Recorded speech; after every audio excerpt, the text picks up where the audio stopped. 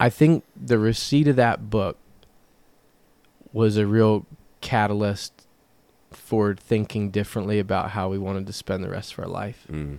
And it was made more significant based on what Fawn and I endured in that 10-month deployment. We just realized the brevity of life and the significance of how you choose to spend the time on Earth. And for us, that really manifested itself. And we want to do something together. We want to do something where we're pulling in the same direction day by day, and that there can't ever be enough time together. So let's do something together. And that, for us at the time, was farming. It has since become baking for a living, but we were able to do it together. So I'm probably fast forwarding over some stuff, but you're in the Rangers. You went on to Ranger Regiment, which is the most elite level of Ranger, right? Mm-hmm.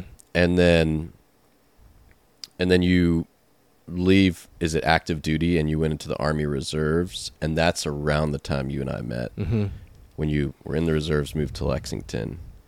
Yes, I did. So I came back from that first deployment, and then had the desire to get out of the Army, and that several mentors had spoke to me about trying the Ranger Regiment. So it's 75th Ranger Regiment is a group of all Rangers, and it's a special operations arm of the Army. So you went to the I went to the selection of that, yeah.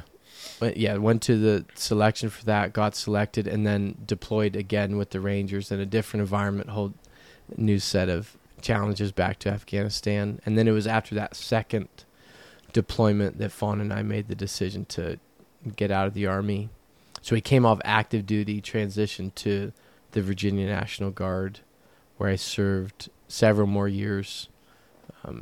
During that time, you and I met. So while I was part of the National Guard, had bought the farm, was a firefighter, and that's right. You were a local firefighter too. That was like your business. Yeah, that was your day job. Right. And then you would do the National Guard reserves trainings and stuff, where you'd be gone for a month or a week or whatever. Yeah, and the Guard it really helped us bridge the gap between getting a federal paycheck and transitioning to doing something full-time on our own. But we got out of the active duty Army with the express purpose of starting our own business. We thought in doing so we can achieve that vision that we had of working together, working as a family, and maximizing our time together.